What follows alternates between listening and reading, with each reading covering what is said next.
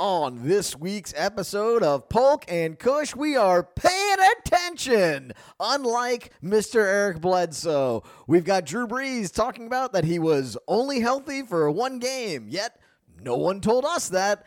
We've got the worst of the week, we've got segments and so much more, so please stick around for this week's episode of Polk and Kush.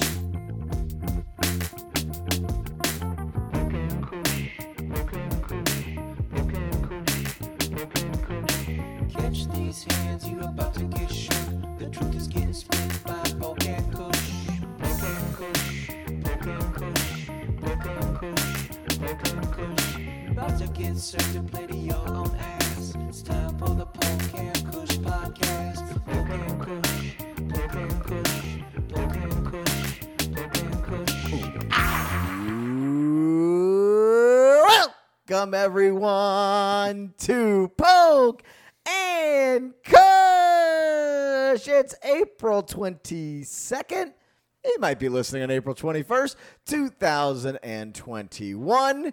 And we have got some fancy pants new recording equipment, and it has got to be sexual for all of your ears out there. Yeah, we took the money that we made stealing copper over the summer, and we decided that the fans are worth it.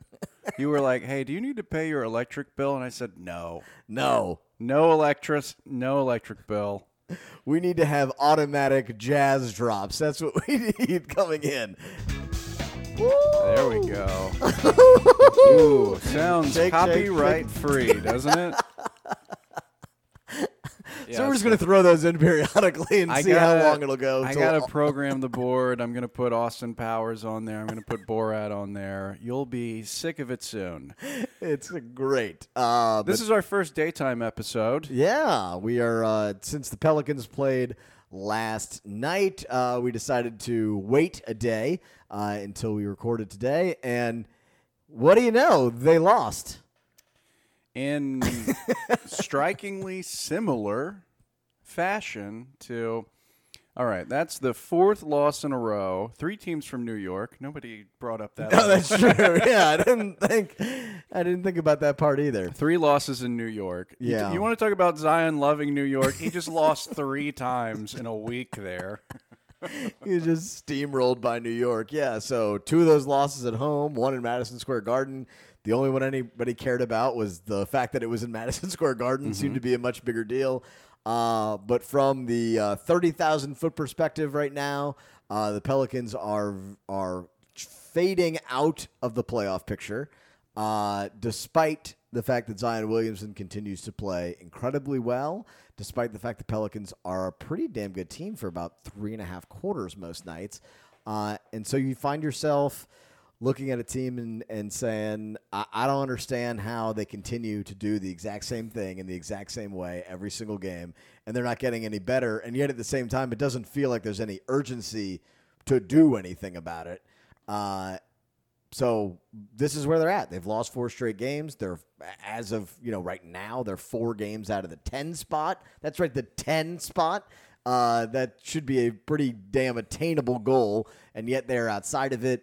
And, I think a lot of fans are getting frustrated with the result while at the same time trying to keep in mind that there is progress that has occurred. It's just harder to see it through losses. Wow, optimism at the end of that. I'm not feeling it. No? This team is brutal to watch. They are a routine nut punch. This last week, every night, I was just like, oh, please don't be playing. Please.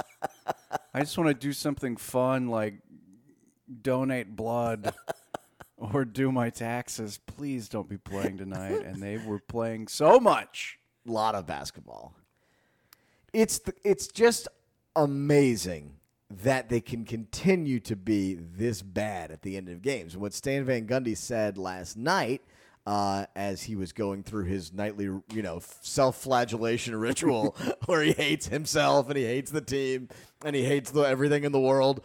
And he picked on the point last night. He's like, look, if you just look at the numbers, like point differential and net rating and various other like objective factors that don't take into account wins and losses, like the Pelicans are a middle-of-the-pack team, yet they are 8 games under 500. They are very clearly more toward the bottom of the pack.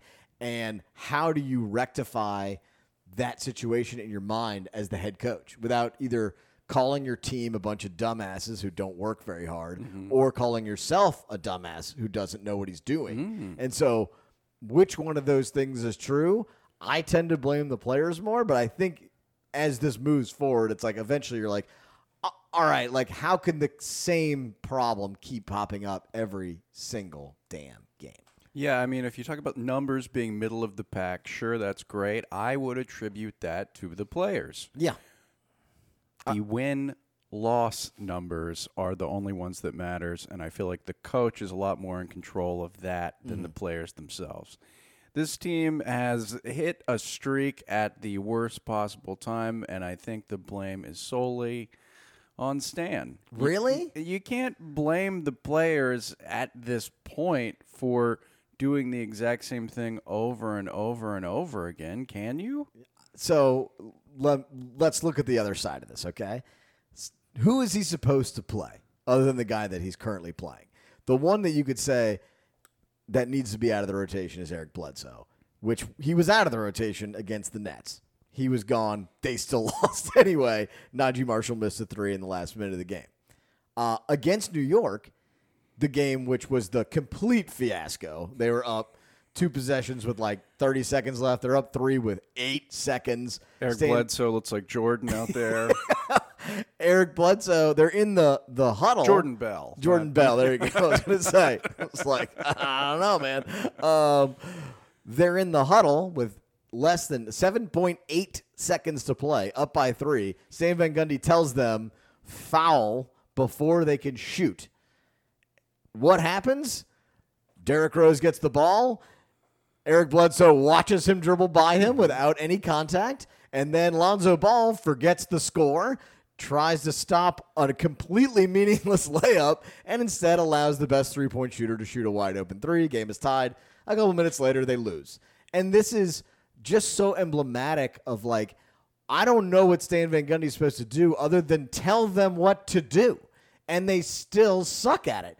How can you miss that assignment? And he didn't hold back in the press conference either. He just crushed. He's like, high school kids would know to not leave the shooter. In that situation, you see wide open layups all the time because it doesn't matter. And teams know that's what you're supposed to do. It's half of a college game, the last minute of a college game, every single time is just guys making uncontested shots because they're fouling on one end and going back to the other side. It is a joke that they didn't listen to him. It's easy to blame Van Gundy. I'm not standing up for Van Gundy. He's had certainly his problems. This team is full of fucking morons sometimes, and it is a goddamn joke that he has to sit there and take the blame for it every single time. Well, who's the teacher? He's the teacher. They're the students, right? Yes. J.J. Redick's gone. The mentor to all the players, he's gone. So now it's just Stan. Their best friend, them reading the Very Hungry Caterpillar after games, yes. Well, this team is experiencing what the fans are experiencing on way. They have they don't give a fuck. They're not paying attention because they don't care and because they're seeing the same thing over and over again. Yeah. And that lies solely on Stan. I don't blame Eric Bledsoe for being out there playing Game Boy. He admitted it. We're like, were you supposed to foul in the last 8 seconds? And he goes, yeah, I guess I wasn't paying attention. I lost my focus. Good. That was more endearing than anything I've heard Eric Bledsoe say. I was just like, yeah, it's hard for me to pay attention too, buddy. And you're getting paid a bunch of money. So it must be really bad for you. Oh, man. That was really funny. I mean, he was just like, yeah, I guess I wouldn't pay. And I literally have like a text thread with the other beat writers. And I was like, did I just hear that right? Like in the middle of the Zoom call. I was like, did he just say what I think he said? He said he didn't pay attention in the huddle. But then obviously Lonzo didn't either. And then what's even crazier is that the next possession, they went to Bledsoe to take the game-winning shot. He misses. He starts untucking his jersey and walking off the floor when they were going to overtime. He still didn't know the score. My question there is, how does Brandon Ingram not just walk off the court? I mean, exactly. You got who taking the last shot? Yes. Brandon Ingram should have walked out of that place. Yeah, it's like if someone was driving the car and they got a DUI, the police officer is like, all right, I know you have this DUI, but your friend here is sober. Let him get in the car and drive you home. I'm going to let you off the hook. And then the guy gets back in the car and drives into the Wendy's. I was hungry. That's what happened. They didn't go away. He obviously wasn't paying attention. He didn't know the score. And you go to him for the game-winning shot with Zion Williamson and Brandon Ingram on the floor? And who made that call? Exactly. So that's on Stan. Yeah. I agree. And so it's all degrees of who you want to blame because they're losing. You got to blame someone. But the part that I don't like is Pelicans fans blaming it on youth or this is part of development. It's not. These are basic things. Like, as Stan Van Gundy always says, like, hey, getting back on defense isn't a skill that comes with time in the league. Right. Like, not dying on screens isn't a skill that you need 8 years in the NBA to perfect. Like, these are not about shooting. It's not about clutch, the clutch gene. That's not what any of this is about. It's simply like not being a goddamn idiot when it gets to the last 2 minutes of a game. And they keep blowing it over and over and over again. And they're not good teams. The Knicks are okay. The Wizards stink. And the Nets were playing without Anyone. MVPs and James Harden. 2 MVPs and 5 other players. Yeah, who all had COVID. So it's not as if they were losing to really good teams and kind of playing them close. It's like, you were right in there at the end. It's like, no, you were just right there and you suck in the end of games. And the big question, right, is how does this extrapolate to next season and beyond? Because this year is starting to feel like it is lost. This year has been brutal on the fans. I can't imagine how brutal it has been on the players. And I think that's probably a big reason why all of the Zion New York stuff was hyped up so much. Because I don't believe the talking heads on ESPN acting like they've seen any of the games. No. God, no. They have no idea what this team is actually like. They're just looking at the record. They're not even looking at scores. They don't know that this is a good team for 3 quarters. So when Zion, who is normally shrugging his shoulders and has been trained to say nothing since high school, like, what did you think about when the defense switched on you? Man, I just want to, it's up to my, it's up a to blessing. me. He says nothing. He's never said anything. And then it's like, hey, what do you think about Madison Square Garden? He's like, he lights up like a fucking Christmas tree. Yeah. And is like, this place is great. Yeah. There's a Chipotle on the second floor, or whatever reason he likes it.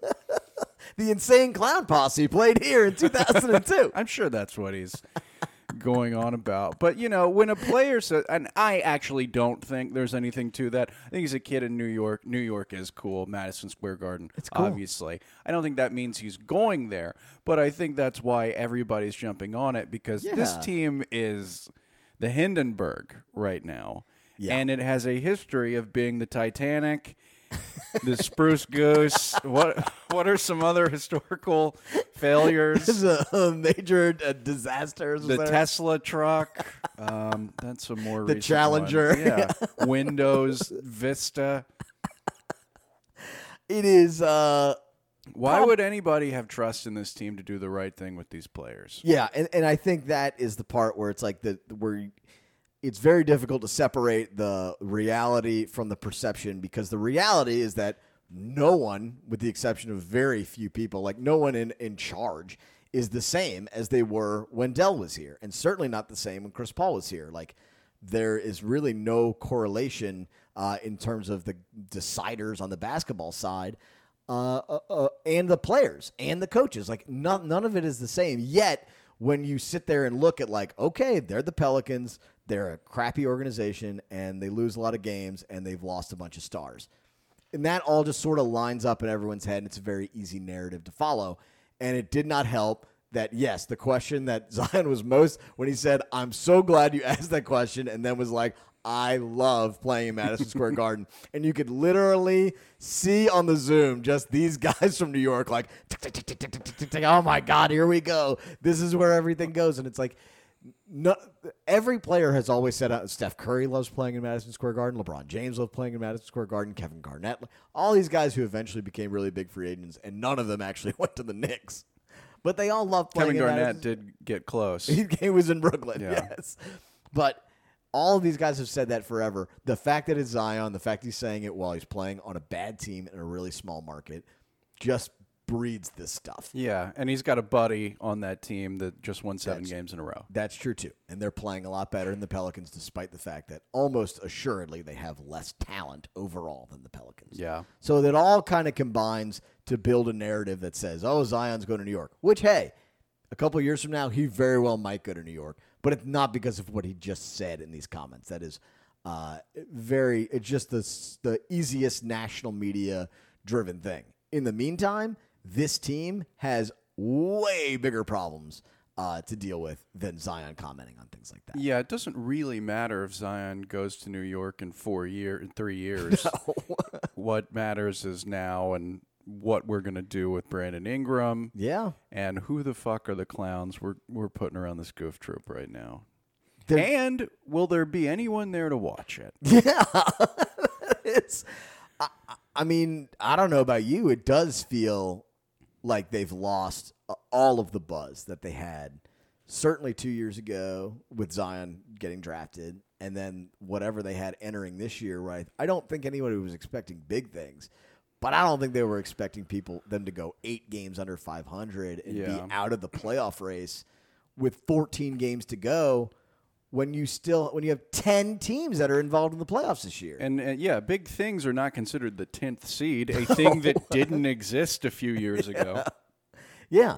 So it's not as, and I guess that's the part that's the most like, all right, like you can call this whatever you want, a developmental season. It was a red shirt season. It was a transition year because you lost Drew Holiday and you traded him for basically spare parts.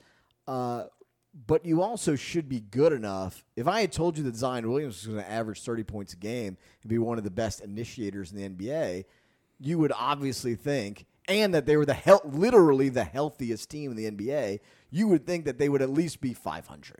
And they're not even that close to 500. I believe that was our original prediction for the team, was somewhere around 500, probably the 10th seed. And we said that we would be happy with that. Yeah. And now we'd be very happy with that. Sure. I think Pelicans fans would be. The Pelicans fans are now trying to defend their own beliefs by just repeating that it's a young team over and over. Yeah. And you mentioned earlier how there aren't going to be players 8 years into the NBA learning how to get back on defense and how to get over a screen. I think the Pelicans do have some shining examples of learning yourself out of bad habits in the first 2. Jackson Hayes is a very good example of getting better at basketball at a realistic pace and becoming the player that he was drafted to be. Lonzo's shooting, people talk about that a lot. That's game to game. But those are two... It's better. It's a lot better when he arrived. Those are 2 realistic examples. And to keep saying that this is a young team is really missing the point of this team. Yes. There are good young teams. Yeah. The Pelicans aren't one of them. No. This is not an anomaly. It's not as if they couldn't be good. I guess that's the more frustrating part. And are they almost good? That's the, like... Does losing close games make you close to being a good team, or does it make you a bad team that almost wins? Like, that's the philosophical, what prism are you viewing this out of? I don't believe just playing in close games suddenly makes you close to being a good team. Like, yes, if they were getting blown out like the Rockets do every night or like Minnesota does most nights, like that would be worse as far as developing the team. But this is probably more frustrating because you've built a team that is supposed to be able to sort of thread the needle between the present and the future, and the pieces that you've built this on are not good. Do you think it's worse for building the future? Because if the Pelicans were the Pelicans lost 4 games in a row, and their draft position has not changed. Unchanged, yes. Yes, they've gotten nothing out of it. I mean, why aren't the Pelicans just tanking at this point? Because the players are still going to get their minutes. They're still going to go out there and lose. Yeah. build towards the future if you're going to lose like this. Yeah, I understood not tanking. I mean, legitimately, what, a week ago, they were riding a 3-game winning streak. They were 2 games back. It felt like they were very much on the cusp. Yeah. Right? 16 games were left at that point. Yeah, or I guess 18, right? Yeah. Before the 4-game losing streak. You were right. They were right on the cusp. And you could say, okay, as long as they're playing meaningful games all the way to the end, and if they make this play-in game, that's a nice carrot to have out there, all of this works. Rather than tanking, sending Brandon Ingram, into max contract with a crazy, terrible record. Zion Williamson is branded a loser. Like, all these things. Like, I get why you didn't want to do that. What scares me as a Pelicans, like, if you're a Pelicans fan or me looking from the outside going like, where's the confidence in this organization? You traded for Eric Bledsoe and you traded for Steven Adams and you're playing a bunch of older guys and you haven't really adjusted your rotation and you've been super healthy and you suck. Like, you did all these things to not suck and those guys aren't that good. Like, they didn't help you in that way. And it's not as if they're cheap. It's not as if you went and got scrap heap guys. Like, you went and got guys who you valued and you still are bad. It makes me question the judgment of who's making the moves in Griff. It makes me question whether or not Stan Van Gundy knew what he was doing with this roster, even though it was a shortened training camp. And now you have to completely basically scrap this, right, and go in a different direction entering next season because Zion is playing in a totally different way, and you have to do a completely different team. So are you going to be young again next year? You're certainly going to be new. But are you going to be young again next year that if you are fighting for the 8 seed and don't make it, that's okay again?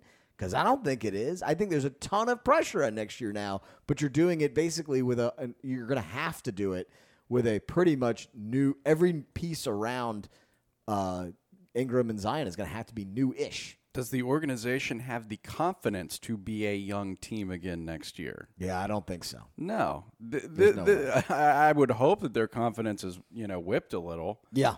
Like, it's going to be a very difficult decision for them moving forward, whether they're going to do the exact same thing again, bring in an expensive middle-of-the-road center that gets offensive a couple of episodes I said I didn't think Steven Adams was garbage.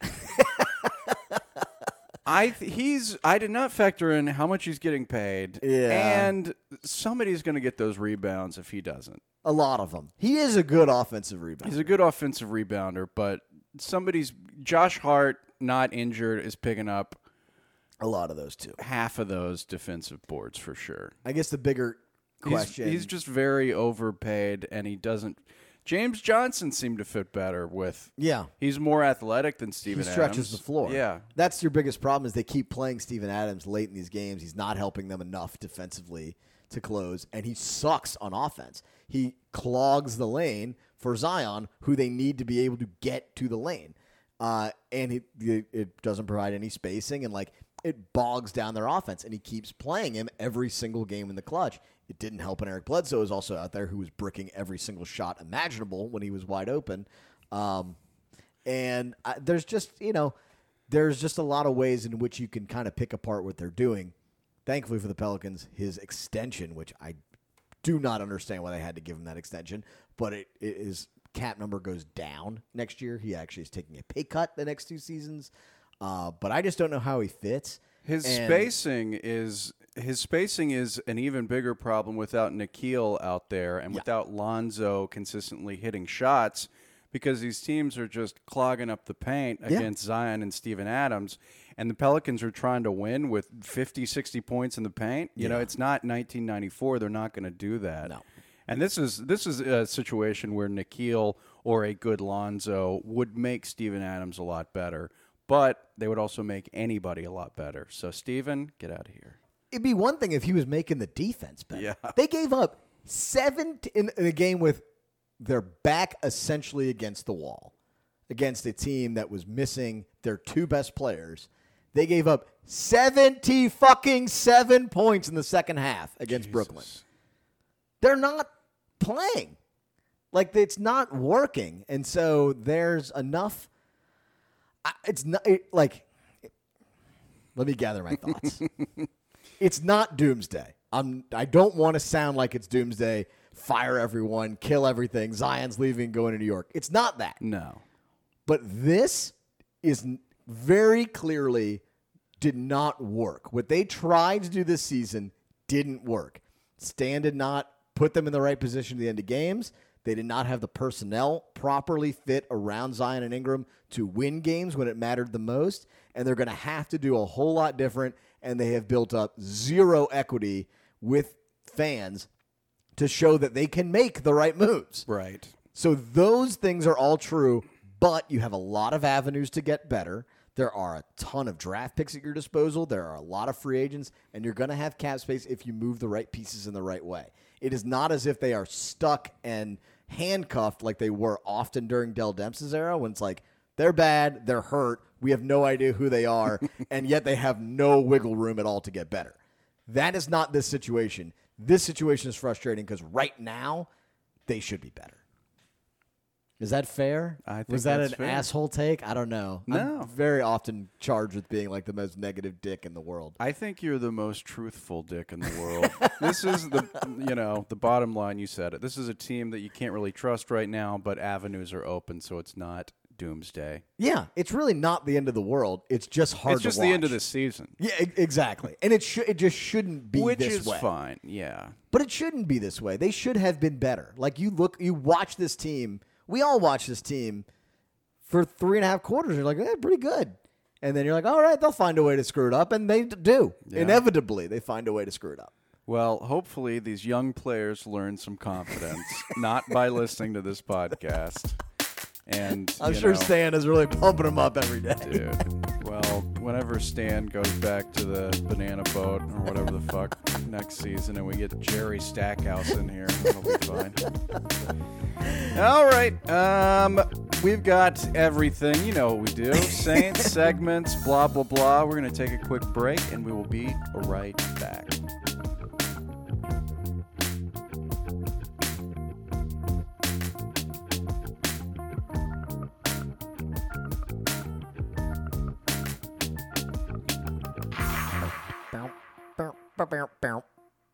Buy a house from Jansen Patagna.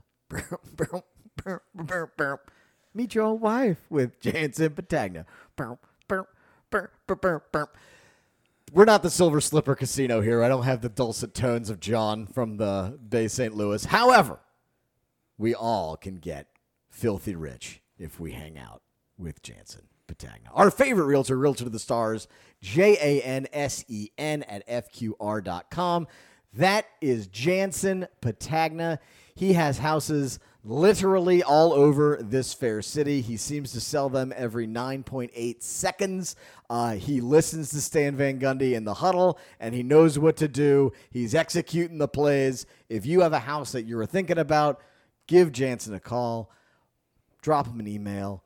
Follow on Instagram. He's everywhere. He's got everything Araby to Gentili and everything in between. I like following him on Instagram, J_Patagna on Instagram. He just posted a listing, 835 Julia in the Warehouse District. This place is bonkers. I mean, even if you're not looking for a house, you probably know somebody who is, somebody who will be. And, I mean, this place is so nice. I'm looking at it just for, ideas. I'm like, I should get a chair. You can go to the open house. Just use the bathroom. It'll make you feel Wow. better. Paper towels. Ooh. Ooh la la. That is fancy. I don't know. He's got a new house up here in the Warehouse District. It's over on Julia Street. This place looks amazing. It's a 1-bedroom, 1-bathroom. So, bachelors, head That's on over there. Yo spot. Yeah. Basically, Jansen makes the process easy. Every other realtor is not as good as him. I don't know what else to say. Yeah, He's awesome. He's going to make it very simple. He knows the market better than everyone. He's selling houses constantly for a reason. And just call him. He knows the market. He knows the trends. He's easy to work with. And 2 Polk and Kush listeners have bought houses from him. Yeah. And their houses are still standing. Yeah. Even today. Yeah. They're still standing. Jansen makes it easy. He'll do all the paperwork. He will negotiate on your behalf. everything that you can't do because you're as dumb as we are, Yeah. Jansen will do it for you. So please, JANSEN at FQR.com. That's J_Patagna on Instagram.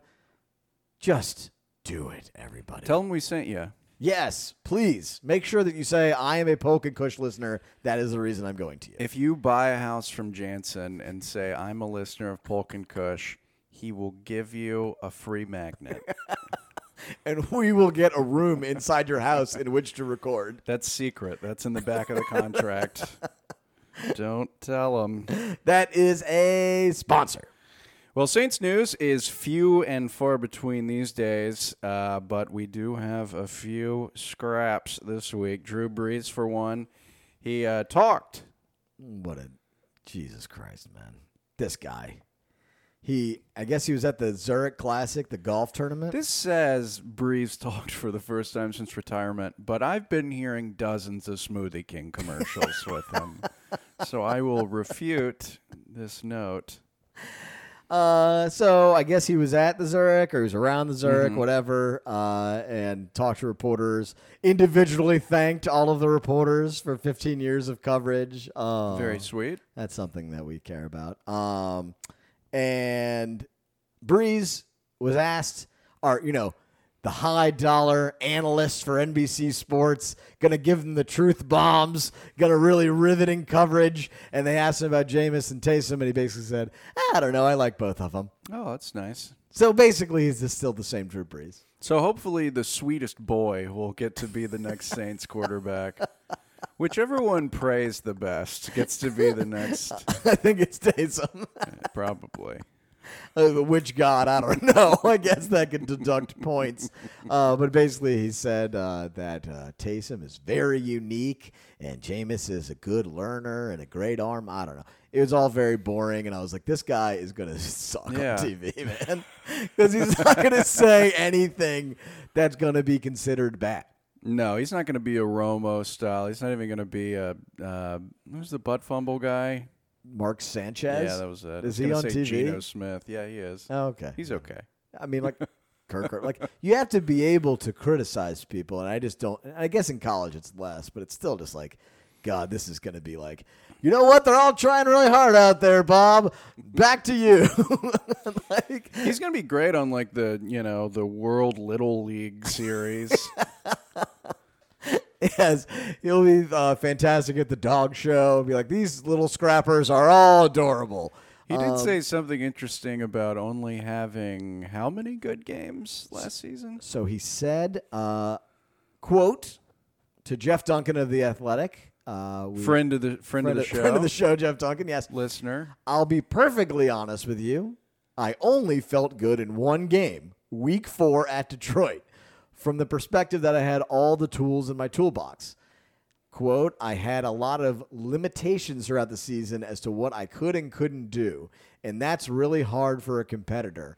You got damage in your shoulder, broken ribs, a punctured lung, abdominal thing I was pretty much dealing with for most of the season. Losing his hair.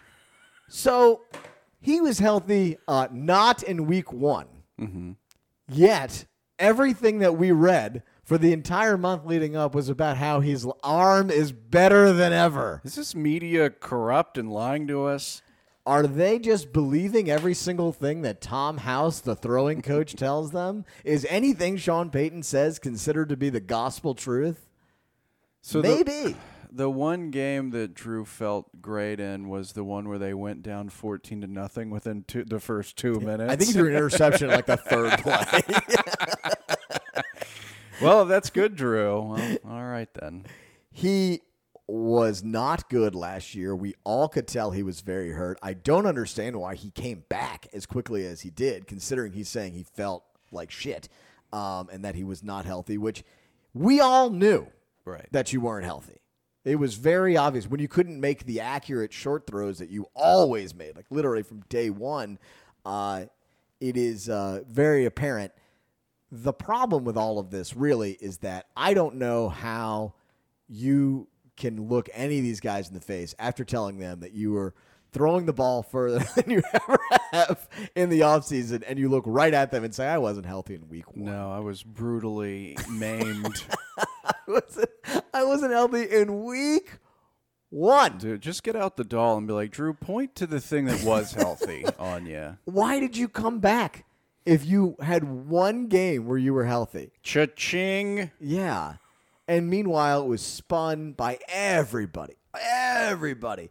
Just, oh, man, he's throwing the ball 60 yards in San Diego. You don't understand how great his live arm is, and he's going to be back with a vengeance. It's Drew Brees, man. It's all bullshit. They all lied to you, and no one cares. He comes out and just admits it straight to your face. You're like, oh, thanks for telling us, Drew. People have a short memory in sports. Also, they didn't mention that in San Diego that was on the beach, and it was a Nerf football. It was a vortex. It was to Braden or whatever.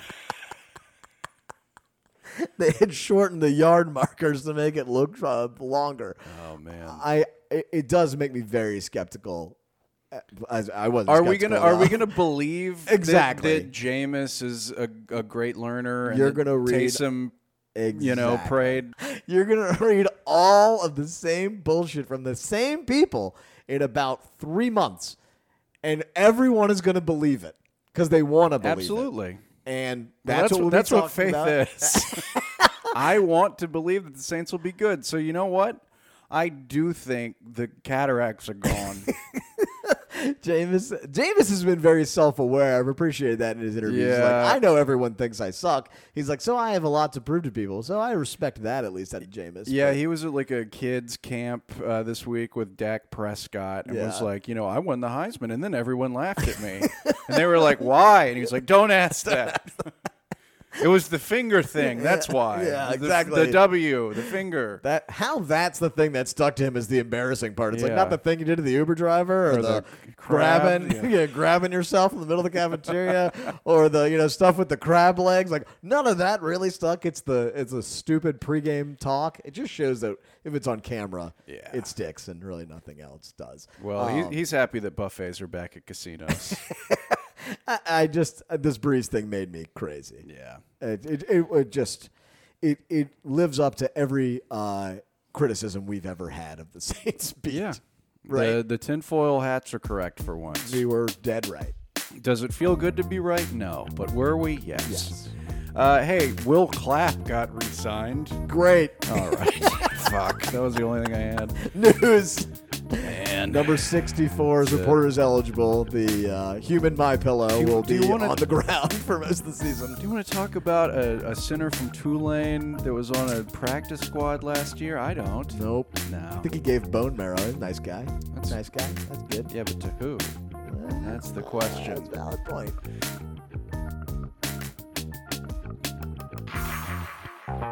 Overrated. Underrated. Yeah, baby, yeah! Ladies and gentlemen, overrated and underrated. Would you like to get us started, sir? Yeah, I'll go with overrated. Overrated. I have two things written down here. I'm not going with either of them. Okay. Cryptocurrency. Overrated. Overrated. Okay. You make a lot of money. Can you? This is the point I ask. Has anyone spoken to you about cryptocurrency that wasn't horrific with financial decisions and also personal decisions? Have you ever met like an investment bank? Have you met a guy dressed up like the Monopoly guy telling, oh, yeah, you got to buy Dogecoin? And you're like, what's that? It's a coin. It doesn't exist. And it's from a dog from a meme. That's a meme. Oh, can I buy something at Walmart with it? No. Elon Musk pushes it though, right? Elon Musk sounds like a deaf guy. And is stupid. I would disagree with that part. Musk is the smart guy. He's the smart guy if you work at a warehouse. But if warehouse that is guy the- at the warehouse had $1 trillion, There we go. it's like, I'm going to make a gold parachute that can take me into the sea. But he has the money to do it. Remember when he tried to make a scuba suit a submarine to rescue the soccer team trapped in a mine. Oh yeah, Yeah. That didn't work. He got there, and they're like, yeah, we already got him. we're good. You don't need your Iron Man suit to blow up some children in a mine. Yeah, the crypto thing, I've never been able, and obviously when you're skeptical about it, now you look like an idiot because the numbers keep going up. What are the numbers? Yeah, I don't know.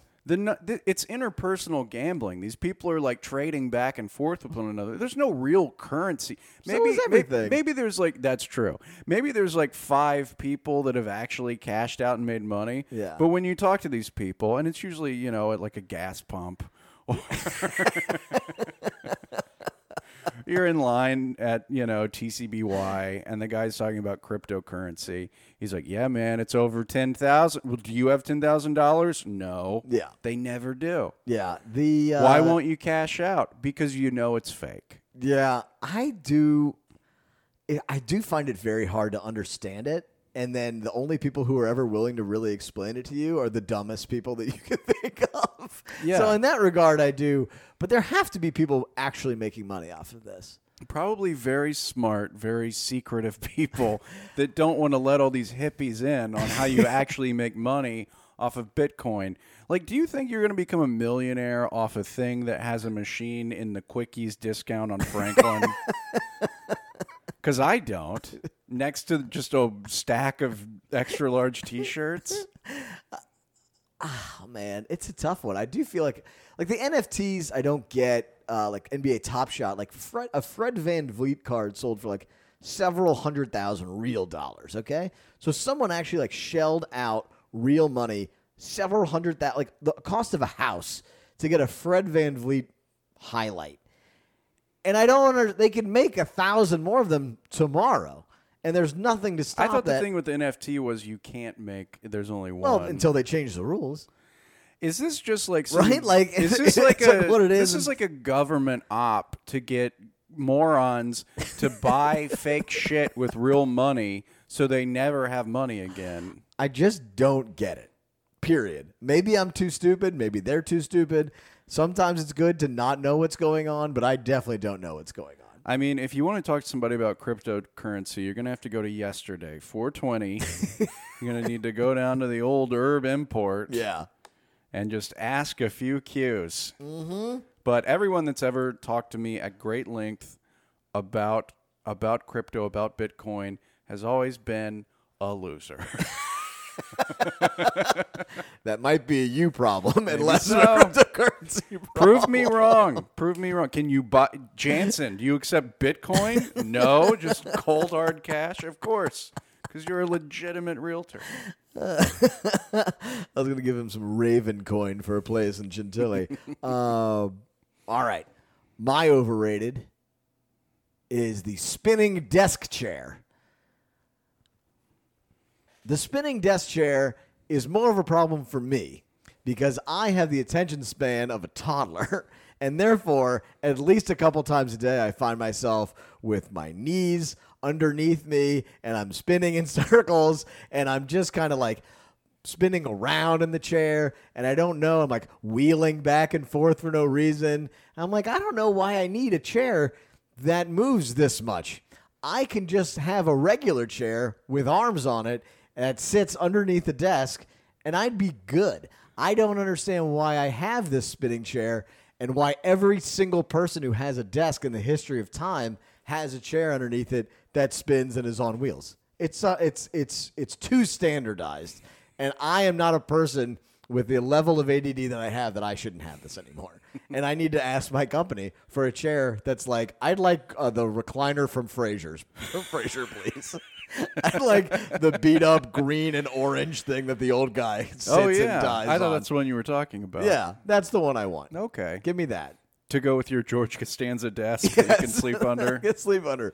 I don't know why it became the standard. Everybody has to have it.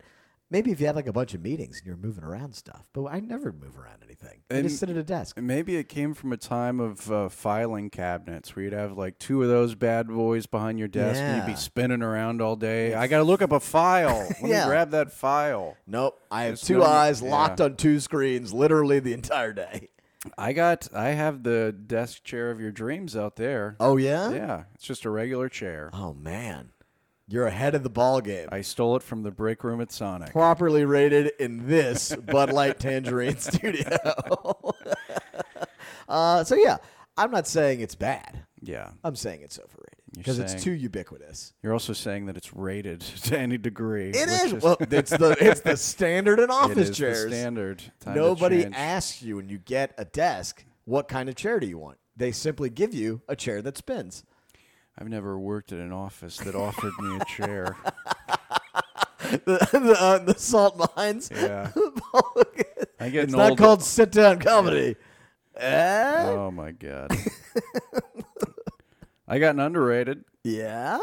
coffee at night. At night?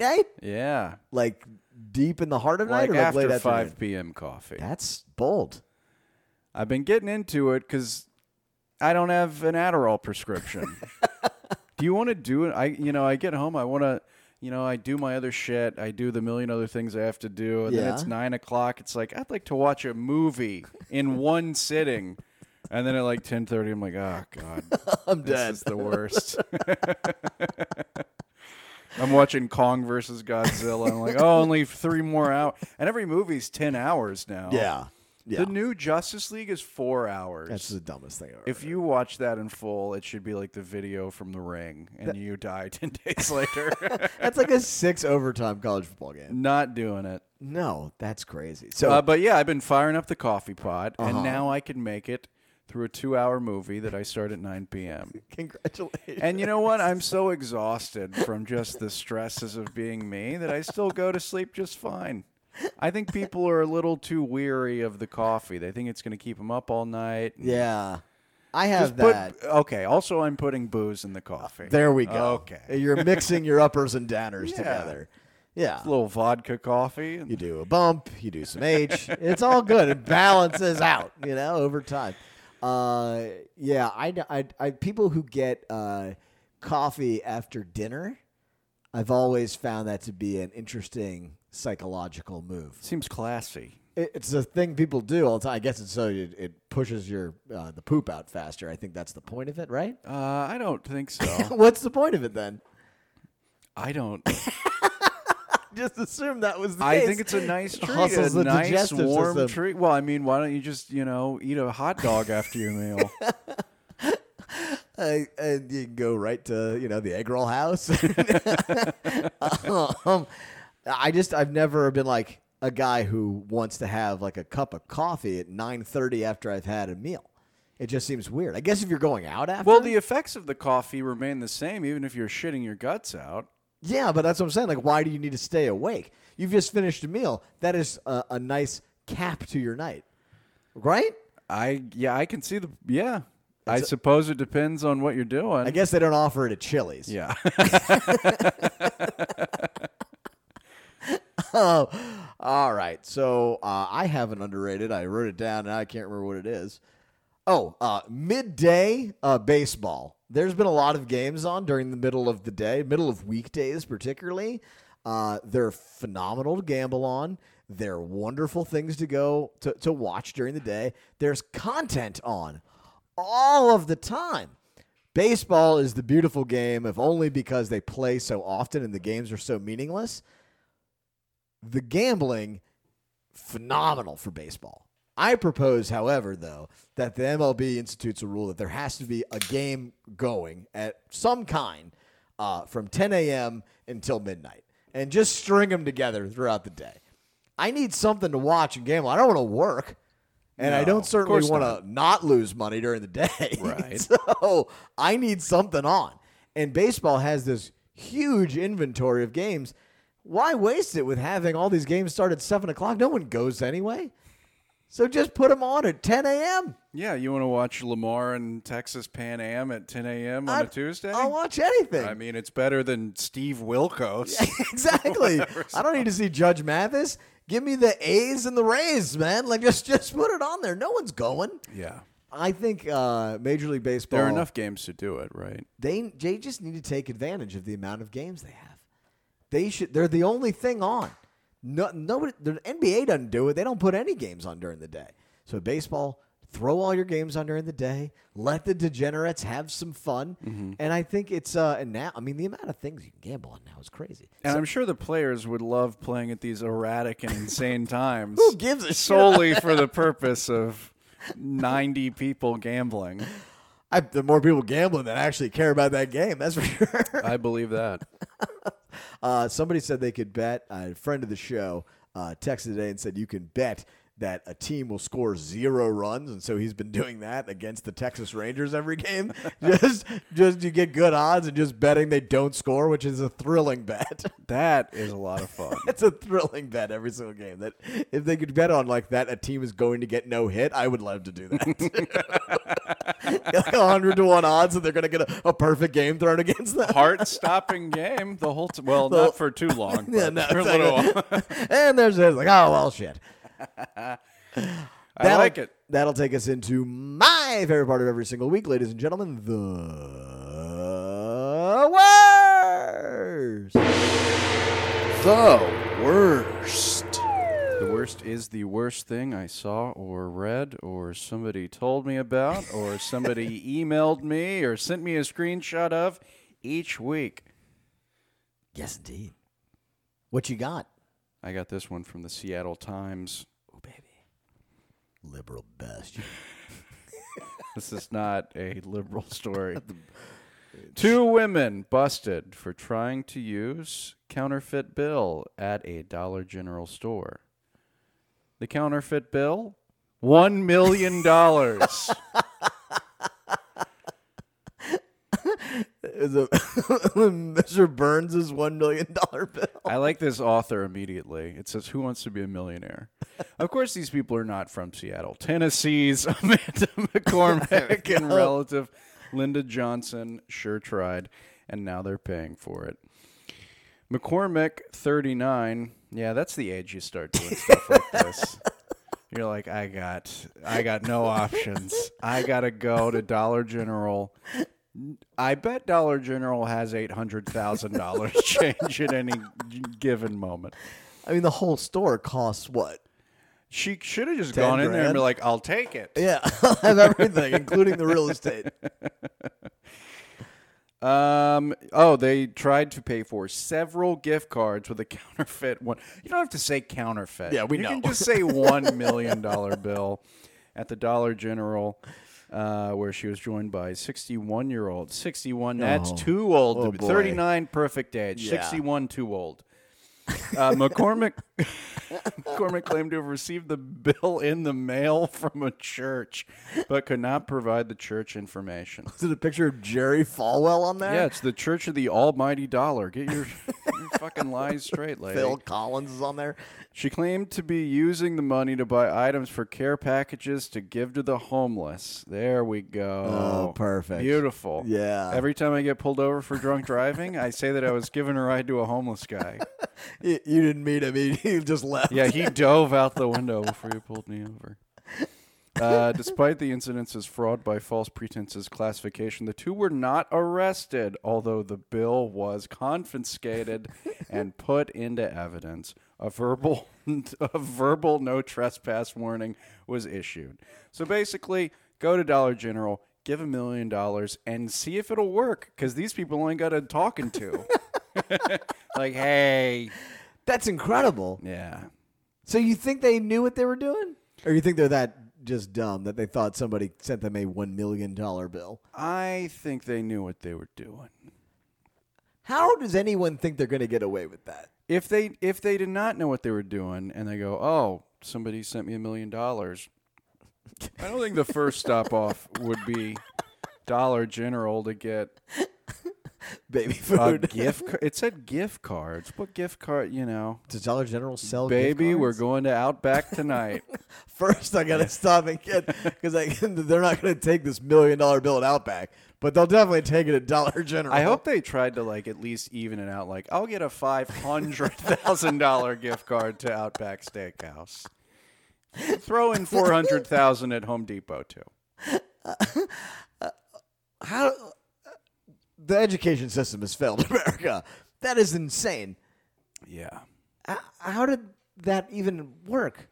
We got $1 million bill. I think I might know what they're talking about. There were a couple what? times when I was a waiter where religious types would leave they would leave fake money as a tip, and you would open it, and it would be like an advertisement for their church or what to a become a Christian. Bunch of bullshit. Yeah. Did you hear that Usher had fake money printed did. with his face on it? I saw that. And he throws it at strip clubs. But then they were like, it's not really fake money. He basically gives us $100,000 in cash, and then we let him use these bills to tip the girls. That's amazing. And we exchange it for real Yeah. money with the girls. I That's was like, so that is funny. unbelievable. What a boss move. That's man. like the best version of Dave and Buster's you can have as an adult. That's the tickets that come out of the skee ball machine. Yes. I'm going to print money with my face on it that is exclusively for strippers so they can exchange. The level of ego and the level of having no one in your life to be like, hey, man, that's kind of a dick move. Like, no one's saying a word to Usher. Like, oh, yeah, man, this is great. Usher bucks. Yeah, exactly. I think it's a genius. Oh, man. All right, so that takes me into my worst of the week. From our trusty old friends at NOLA.com. Roadwork repair. Jeff Adelson wrote this. Roadwork repairs begin in earnest in neighborhoods, could go on for the next 25 years. Oh, good. Oh, good. So apparently, believe it or not, here in the beautiful city of New Orleans, where the roads have a few problems, they've started doing road work everywhere and didn't tell anybody that they were doing it. So let's start with the start of the story. Last year, Chris Allen got a notice on his door that road work would be starting soon at his home in the Black Pearl. Him and his neighbors readied themselves, moving cars, making preparations the day before construction was set to begin. The day came, and nothing happened. Then, 2 weeks later, a crew arrived and dug a trench on Adams Street. Soon, crews are tearing up streets all over the area, leaving 10-foot deep holes scattered throughout the neighborhoods and streets undrivable. Some were filled with dirt and rocks, and others haven't been covered with asphalt. Others sit open, surrounded by construction cones. $500 million in FEMA money is going into this. By the time the money is spent, almost 1/3 of New Orleans streets will have some kind of work. So they're just doing construction to all these roads, telling people at some point we're going to dig up your street. Surprise. In the next quarter century. In the next quarter century. Surprise. We'll figure it out. When I moved onto Calhoun Street on the other side of Claiborne, between Fontainebleau and Claiborne, back my old house, when I lived there, they told us when we moved in 2013 that by 2015, the street would be completely redone. That was in the master plan. It's 2021. Not a single shovel has gone into the ground on that street. And the master plan now says it's not even on this list. That's supposed to be done in the next 20 years. So absolutely beautiful.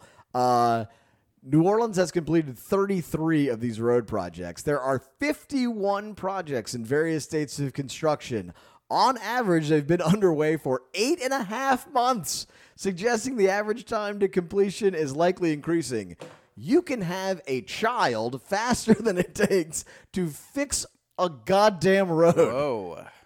That is this city to a T. Personified. They're basically chopping up all the roads and then deciding which ones they're going to And then they scram. And then they're like, all right, well, now we've got them all ready for the fix-it people. Well, it's like the Destructo people move pretty fast. The fix-it people seem to be lagging behind.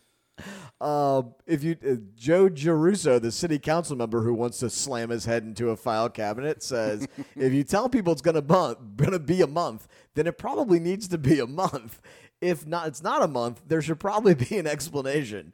Believe it or not, no explanation. This is so absolutely absurd. One of my favorite parts of this, though, in some areas, crews have found that wooden lines are carrying the water. Oh. Like George Washington's teeth, wooden lines. You're using wooden pipes? I think We have Wi-Fi. I'm pretty 5G. sure I think the Greeks figured out a non-wooden related water I system. suppose it's better than lead, but I don't know, man. I feel like wood would get like mold and spores and stuff like that growing out of it. Accurate. I think it's literally it's not the worst. Lead pipe Yeah. would be the worst, which I'm sure we have a gazillion of those as well. There's a pipe on my street right now that's just been here. of course. It's just here forever. Every morning at like 6 a.m., a bunch of guys just get out there and they move a bulldozer forward 30 feet and then they back it up 30 feet and then they all call their cousin Terry on speakerphone. One guy is basically shining the pipe, and 16 guys are standing around it, like just texting. I've realized I've become an old man because every time I see somebody in an orange vest just like on their phone, I always go, "Yeah, great work there. Don't work too hard." There's always just some guy in a fucking hard hat looking at his phone in front of my house. It's incredible, man. It takes like 16 people to do the work of one guy standing. I was like, are they rotating, or does this poor schmuck have to be in there every day? And the other guys know they're going to work and not having to do anything. People talk about high taxes in California and Los Angeles. Yeah. They got shit done immediately. Sure. I lived on Temple. Temple's a huge fucking street. It Yeah. goes from Los Angeles to Santa Monica. They repaved that whole thing in like 3 days. And those fuckers were moving too. Yeah. Nobody was TikToking. No. And they talk, government inefficiency. It's like, well, you guys should come here. I mean, you get what you pay for, I suppose. But hey, at least I don't pay more in taxes. But my car's underground right now. The sewage and water bill has only tripled in the last, 5 years, so it's all good. In other areas, projects were delayed when workers found pipes connected in unexpected ways or in different places than schematics showed them. And they also said often crews will tear up a road only to realize that far more work than expected is needed to fix the issues, causing delays as the project is, quote, upscoped to address the discovery. Addressing problems when the crews have already dug into the street is an improvement, believe it or not, which often saw the city excavate the roadway, do the scheduled work, then come back, tear it up, and do the other repairs. Oh, my God. And then LaToya and then Jay Banks, the councilman, said he is elated that we are in a position now that when you work on a street and you see something's wrong, then we will fix it.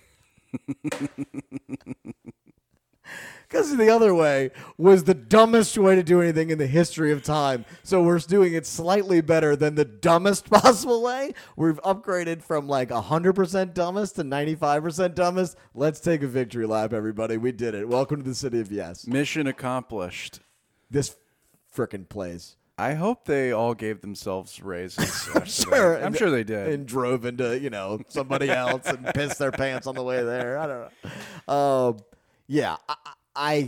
If you think that there's a lot of construction going on and nothing's getting accomplished, you're right. It takes 9 months to pave a regular city street here. So congratulations, New Orleans. You have done it again. You have made the worst of the week. That takes us through this episode. It's always so much fun to do. Thank you for bearing with us for an extra day. I know we're a little late on this one, but we do have so much fun doing the show. Please follow us on Twitter at Polk and Kush. Email us, polkandkush@gmail.com. We've gotten some suggestions on there recently. We do deeply appreciate that. And, of course, if you haven't rated this show yet, I'm going to punch you right in the face. We know we have a lot more listeners than ratings, so please, just drop the dang 5 stars. and give us a review that says, these guys sound like they're the dumbest people on earth, but somehow they put out a podcast every week that entertains me. 5 stars for effort. 5 stars for doing your best. Participation trophy of 5 stars. We will take it.